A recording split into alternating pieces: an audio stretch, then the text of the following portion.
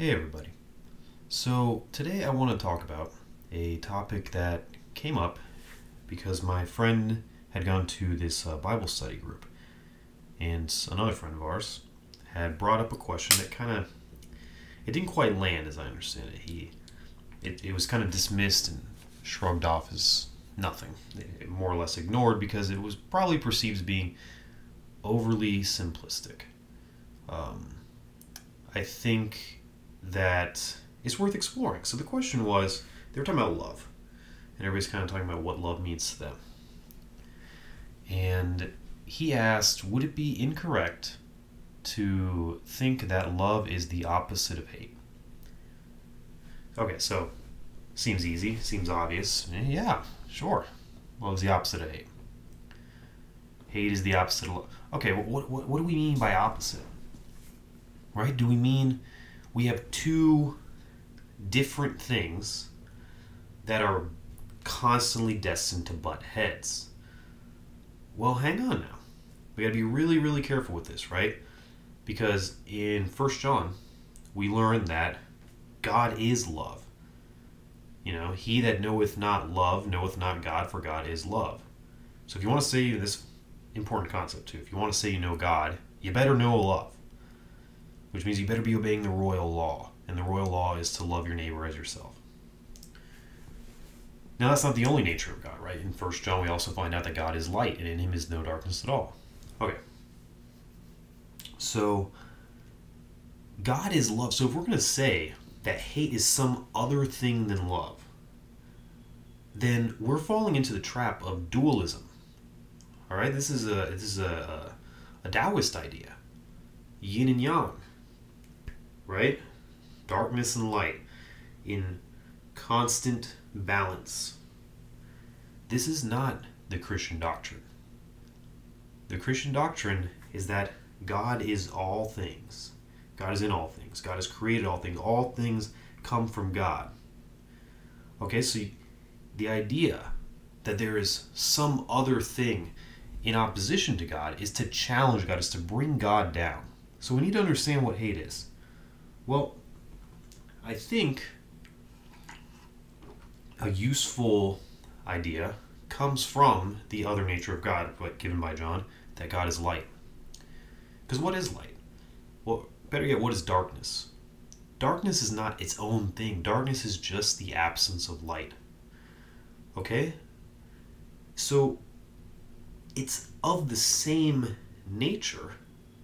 It is just of a different degree. Now, I want to give credit where credit is due, and I'm not saying go out and become a Hermeticist, but this is an idea that I first learned of in Hermetic philosophy, this idea that all opposites are of the same nature but of varying degree. The analogy they use is heat and cold. Cold is not its own thing. Cold is just the absence of heat, right? Darkness is not its own thing. Darkness is just the absence of light. So, it follows, I think, that hatred is not a thing. Hatred is the absence of love. This is important. This is important, and here's why. It's important to understand that the enemy, Satan, has nothing to offer you, quite literally. He can offer you no things. God has created all things. Okay? Satan can offer you nothing. No things. He has nothing to offer. He has no ability to create. All he can do is distort. All things it appears that he's created or were created through his power are just distortions of things. Turning things from their perfect intent to something lower. This is the idea of the fallen man. We're created to be images of God. And so what have we done through sin? We've distorted ourselves into some warped style of image. So I think this is a useful way to understand things because the implications, they're not small. There's very large implications here. The implication that love is not the opposite of hate. Hate is just a lesser degree of love. There is an absolute zero, just like there is with temperature. there's an absolute zero, which is pure hatred would just be no love at all. I'm not sure that we can conceptualize this. You see, it's very possible that even Satan himself, being a fallen angel, hasn't hit absolute zero. Who knows, right?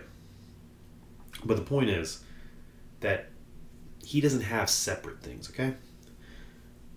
So, this is corroborated by this idea that I've seen attacked. I've seen attacked by fundamentalist Christian groups, which is that the word sin is an archery term, meaning to miss the mark. Okay? So they don't like this. They think it takes sin too lightly. That sin is a willful defiance of God. Alright, well, willful versus non-willful is a topic for another time. Not all sin is willful sin. There's a delineation made throughout the Bible between willful and non-willful sin, right? In the letter to the Hebrews, Paul makes a delineation. He says that, for if we sin willfully, after that we have received the knowledge of the truth, there remaineth no more sacrifice for sins. Now this is worth touching on. He talks about how, and people quote this wrong all the time, it's very odd. They say, hey guys, there is no atonement without blood. There is no sacrifice without, all things were atoned for by sacrifice. This is not true. This is not the case. Paul makes the distinction. He says almost all. Listen to any rabbi talk about this. Not all sins were covered by sacrifice. Unintentional sins were covered by sacrifice. But as we find out in the book of Deuteronomy, and so people refer to Leviticus. They'll say, look at all these sins covered by sacrifice. And these ones seem like they're intentional. Because they don't specify that they're unintentional. Rabbis will tell you that these are only for unintentional, but also the book of Deuteronomy will tell you, if you sin willfully, if you sin intentionally, God considers it high-handed, and there is no sacrifice for you. You're to be cast out of the nation. Alright? So Paul, he says in Hebrews, almost all things were atoned for with sacrifice. So you need blood. Without blood, there's nothing. No forgiveness. But then he goes on. Nobody ever gets to... They go read Hebrews 9, then they skip over Hebrews 10, evidently. Where he says, if we sin willfully, we have the Spirit in us. Now, we're not bound by the letter of the law. Now we're bound by the spiritual law. We're bound by the higher law, which is given to us through Christ. Okay? This royal law, this love your neighbor as yourself, this is what we're bound. This is the meaning behind the law. This is what Christ did. He came to the people and he said, guys, you got your written law. You've heard this. I tell you that's this. He brings it to his highest level. He brings it to its fullness. Because the highest law is the ultimate truth. It's the ultimate law. Now, if we say we've got that truth in us, we have the law written in our hearts, as Jeremiah would say, and then we willfully sin, well, Paul tells us there's no more sacrifice for sins. A certain fearful looking for of judgment and fiery indignation which shall devour the adversaries.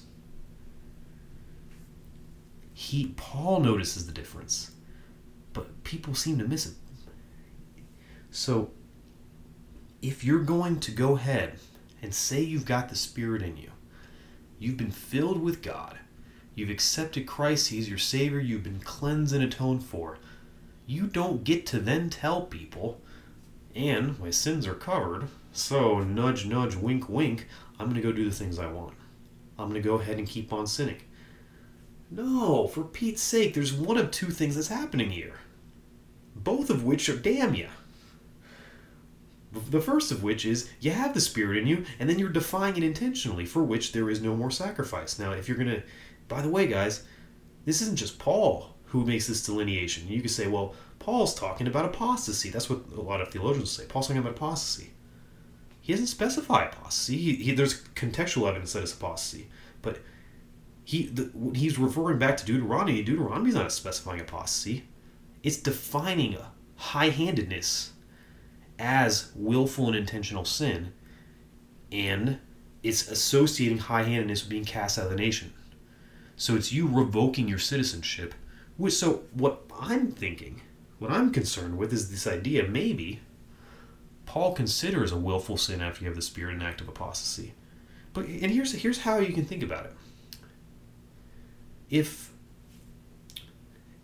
sin is, let's say, missing the mark, because there's only one mark. There's not two things, right? There's good, and then there's I'm doing less good than the ultimate good. And all things we do are less good than the ultimate good. If I'm probably never hitting that ultimate good, that perfect attainment of the royal law. We all fall short, right? We know that. We've all heard everybody freaking say that to excuse their own sin. Well, we all fall short. The Bible tells us. Okay, fine, guys, fine. We all fall short. But imagine this. Imagine you're in a dark forest, right? And you couldn't find your way. This is a way of thinking about the Old Testament. You couldn't find your way. You're in a dark forest. And there's someone giving you, this invisible guy, giving you commands. Walk straight, left foot, right foot, go, go, go. You wander off. You wander off in the dark forest. You get lost. You're screaming. He's giving you directions. You can hear it. You've got the law. You got the written law. But you're not quite sure which way is up. You're making excuses. You're saying, I just can't. If I could see something, maybe I could follow the instructions. Okay. Well, then he sends a light down. And he says, follow this light. Go ahead. The light is Christ. Now, this is the New Testament. All you have to do is follow it. If you believe that light was sent by me, right? This is the act of faith. You just need to believe that light was sent by me, and that it's going to lead you in the right direction. You can't see past it. It's leading you to the kingdom of heaven. You're not seeing the kingdom of heaven. You're not seeing past the light, but you can believe that he's leading you there. That's your act of faith. Now, of course, right? There's going to be times he's going, the straight and narrow path is a narrow path. You're stumbling off, right? It's dark. All you can see is this light in front of you. You stumble, you trip off the path, you fall, you take a side turn, you see a reflection of the light somewhere in the dark trees, and you go, oh, is that the light? He comes back and says, no, dingus, I'm right here. That's unintentional sin, okay? That's you still following this path. You still walking towards the greater good.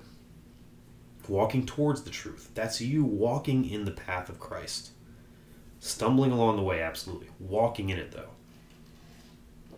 By comparison, what is intentional sin? Intentional sin is you looking at that light and turning the opposite direction. It's you staring right at the light in front of you and saying, you know what? I'm going to hang a right. Well, guys, he's leading you there.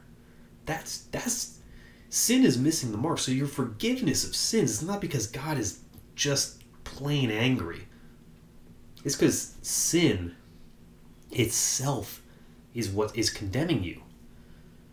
Sin, by its very nature, is not the path to goodness. He's giving you the path. You just have to follow it. You can stumble. He'll get you there, though. But if you turn off the path, that to me seems like an act of apostasy. Right? So everything we do, to come back to it, everything we do is walking on this path of love, in this forest, this narrow path. The path of following God's nature. And we're doing it less than the best all the time. We're always falling short. That doesn't excuse us. That doesn't give us the privilege. Christian privilege is not extended. Christian freedom, is a better way to say it. Christian privilege is a phrase that's been adopted as a derogatory saying against Christians. Christian freedom is not extended towards you turning off the path and saying, forget it, I don't even want to do this for right now. I don't know where people got this idea. It's very odd. It's very odd. So many cautions against falling into temptation. Against disobeying the commandments, right? Peter the great apostle himself falls into temptation. He knew Christ in the flesh. he denies Christ 3 times. And on top of that, he pulls his sword out, forgetting all the teachings, and chops off the guy's ear. So you can say, well, guys, the Spirit wasn't around at the time. Christ hadn't given them the helper. Okay, what about the book of Acts? Remember what happens when you're a part of the church, and the church, all the people have received the helper at that point. They'd been at the Pentecost, and then, with no indication whatsoever that this couple had not been considered proper Christians, well, they lie. They lie to the church. They lie about the amount that they sold their land for, the amount of money they made, so they could keep a little bit of money. Peter says, you've just lied not to me, but to the Holy Spirit. And then he strikes him dead on the spot. All right. Now, Peter says, you just lied to the church. You're lying to the Spirit if you lie to the church. Christ tells us that there is no forgiveness. When the Pharisees accused him of casting out demons by Beelzebub, he says, there is no forgiveness for blaspheming the Holy Spirit. Okay, so you'll say, hey, well, that's impossible. All right, we all fall short of the glory of God, and it's just impossible. Nobody could uphold these standards. Christ sets too high of a standard, and frankly, nobody could obey the law. The law was just impossible to uphold. You couldn't be righteous under it, except for, Zechariah and Abiah, who were John the Baptist's parents. They were called righteous. Oh, don't forget everybody in the Old Testament who was declared as righteous. Okay, well, that's a different kind of righteous. That's righteous in a way I haven't really thought about righteousness, but certainly the law is pretty much impossible to uphold, and Christ's law is even harder to uphold, and so he died so we wouldn't have to obey anything. Well, he died and freed you from the written law to fulfill the prophecy of Jeremiah, which is to write the law in your hearts so that people wouldn't have to ask each other what's right and what's wrong. They would just know because the law is in their hearts, guys. If you want to say you know Christ, you want to say you know God, you have to say you know Christ. If you want to know Christ, then you have to have the law written in your hearts, and the law is love your neighbor as yourself and love God. And where Christ says that all 613 commandments are hinged on these 2 things. So, if you fulfill these 2 things, you're fulfilling the higher law. Okay, well, this is not justification by works. That's not what I'm suggesting. I'm suggesting to you that your faith is you obeying the spiritual law, right? So your physical acts, okay, if you can go and commit any physical act, Paul uses the analogy of what you eat. Pork's not kosher. You can have pork. Go ahead and have pork. Do it to glorify God. Now this is extremely liberating and extremely limiting, because this is saying, guys, any physical act, you can do it if you do it in glorification of God. But something as innocent as giving a flower to your mother, if there's bad intent behind it, you're not doing it to glorify God, and it's not out of true intent of loving God and loving your neighbor, in your heart of hearts, you've just committed a sin. Now, if you knew it was a sin, if you intentionally did it as a sin, then it's a willful sin, for which there is no forgiveness. But if you're John tells us that if you have Christ and you're doing these things unintentionally, he's interceding on your behalf. So, okay. So, coming back, I think we just need to stop and pause with simple questions like this and say, okay, well, is love the opposite of hate? Well, yeah, kinda. But you have to have a different idea of what opposites are. And then explore the implications there. I mean, that's big stuff, guys. If love is the opposite of hate, that affects what we think of as sin. That affects, and by sin, you can understand your nature as a human, because your nature is as a fallen human, which means that we were meant to be something better, right? We know that. We're meant to be images of God, and we failed to do so. We failed to uphold that responsibility. We're told to go forth and multiply and have dominion over the earth in the image of God. Okay? Failed. We've failed to uphold our end of the bargain. Okay, now let's think about that for a second. We're an image of God. God is love. God is light. We're meant to be creatures in Eden We were fully in connection with God. You know what that means? It means the law was written in our hearts. We knew what was right and what was wrong. Adam and Eve are representative of the entire human struggle. They knew what was right and wrong. They were in the presence of God, and they said, "Phooey on it. Let's do our own thing." And she judged the fruit as good in her eyes. And she defied him.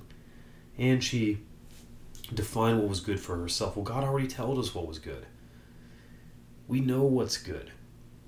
And if you have God in you, you too will know what's good. You can go into situations and say, well, here's my meter. Here's how I can test this situation. What's the right thing to do? What is the most loving thing you can do for whoever's involved, absent of yourself? What's at risk of your well-being? What can you do for everybody else involved in the situation? Whatever is the most good for them, regardless of what's good for you, that's probably the best solution. That seems to me to be a fairly simple idea and very applicable in situations to where, every situation is going to have various complications where it's hard to predict what's going to help people the most. But if your intent is there, okay, well then, if it doesn't work out, well, your heart was in the right place. And certainly your heart was in a better place than if you had done it for selfish reasons. So when you say, okay, well, I gotta weigh these situations, I gotta do what's the most right, that's both, like I said, both liberating and constricting. Because we don't have to obey the letter. We don't have a ritual process. Now, I think this is a place where, as a general rule, I don't bash the Catholic faith anymore. I don't have any issue with it anymore in general. But I think this is a place where they're not quite ideal, which is that they have a prescribed solution, right? You go to confession. Okay, we'll do a couple of rosaries and say this many Hail Marys, whatever. Do this, get that. Do this, get forgiveness. That doesn't seem to be the message of Christ. That seems to be more or less the misinterpreted message. Because don't forget, Paul doesn't hate the written law. The law was good. It's people's reaction to the law was bad. The misinterpretation of the law was, hey guys, do this, get that. Hey, screw up, commit a sacrifice, you're good. No. And we find that this is not even what the Old Testament wants us to believe. Isaiah 29:13 will tell you that the law was far from their hearts. It doesn't lie. You need to have the law in your heart. That's the most important thing. So, the idea of turning God into some kind of a vending machine where you put something in, you get something out, is no good. Okay? In any sense of the word. You need to... That's why Jacob got the name Israel, to wrestle with God. He who wrestles with God. You got to wrestle with this stuff. You got to contend with doing the right thing, even when it's not simple, easy, or good for you. And that is to wrestle with God. And guess what, guys? If you're not doing that, if you're not aiming, not hitting, you don't need to hit necessarily, but if you're not aiming for the highest good, the greatest love, the most truth, and the most light in every situation, then you're not glorifying God in every situation. And Paul would tell you, guys, you got to do it. You got to glorify God in every situation. John would tell you, hey, if you know it's not love, then you know it's not God. So don't come to tell me that you're a follower of Christ. James would tell you, if you're not obeying Christ's commandments, then you're not a follower of Christ. That's how you're gonna know his followers, because they obey his commandments. So you need to at least aim that direction in every action you take. And the second you're turning away, you're not indulging in some opposite and new thing. You are you're aiming away from the only thing there is, which is there's one path. You're either aiming in the right direction, or you're aiming in the wrong direction. Do you want to be turned 180 degrees and aiming the opposite way on purpose? Not a good idea. So, if you have any ideas, thoughts, concerns, questions, just email me at mike@royallaw.org. mike@royallaw.org. And if you're interested, some of the ideas I talked about here are in my very short, very easy book. It's called Warped Images. It's on Amazon. I'm not saying I'm a good writer or it's great, but it's there, and some of the ideas are there. So anyway, I hope you guys have a good day. I hope God is with you, and I hope that something in this was useful for you. So just let me know. Give me some feedback. I want to understand if I think I'm heading the right direction, but give me counter arguments. Argue against me. I'm open for it.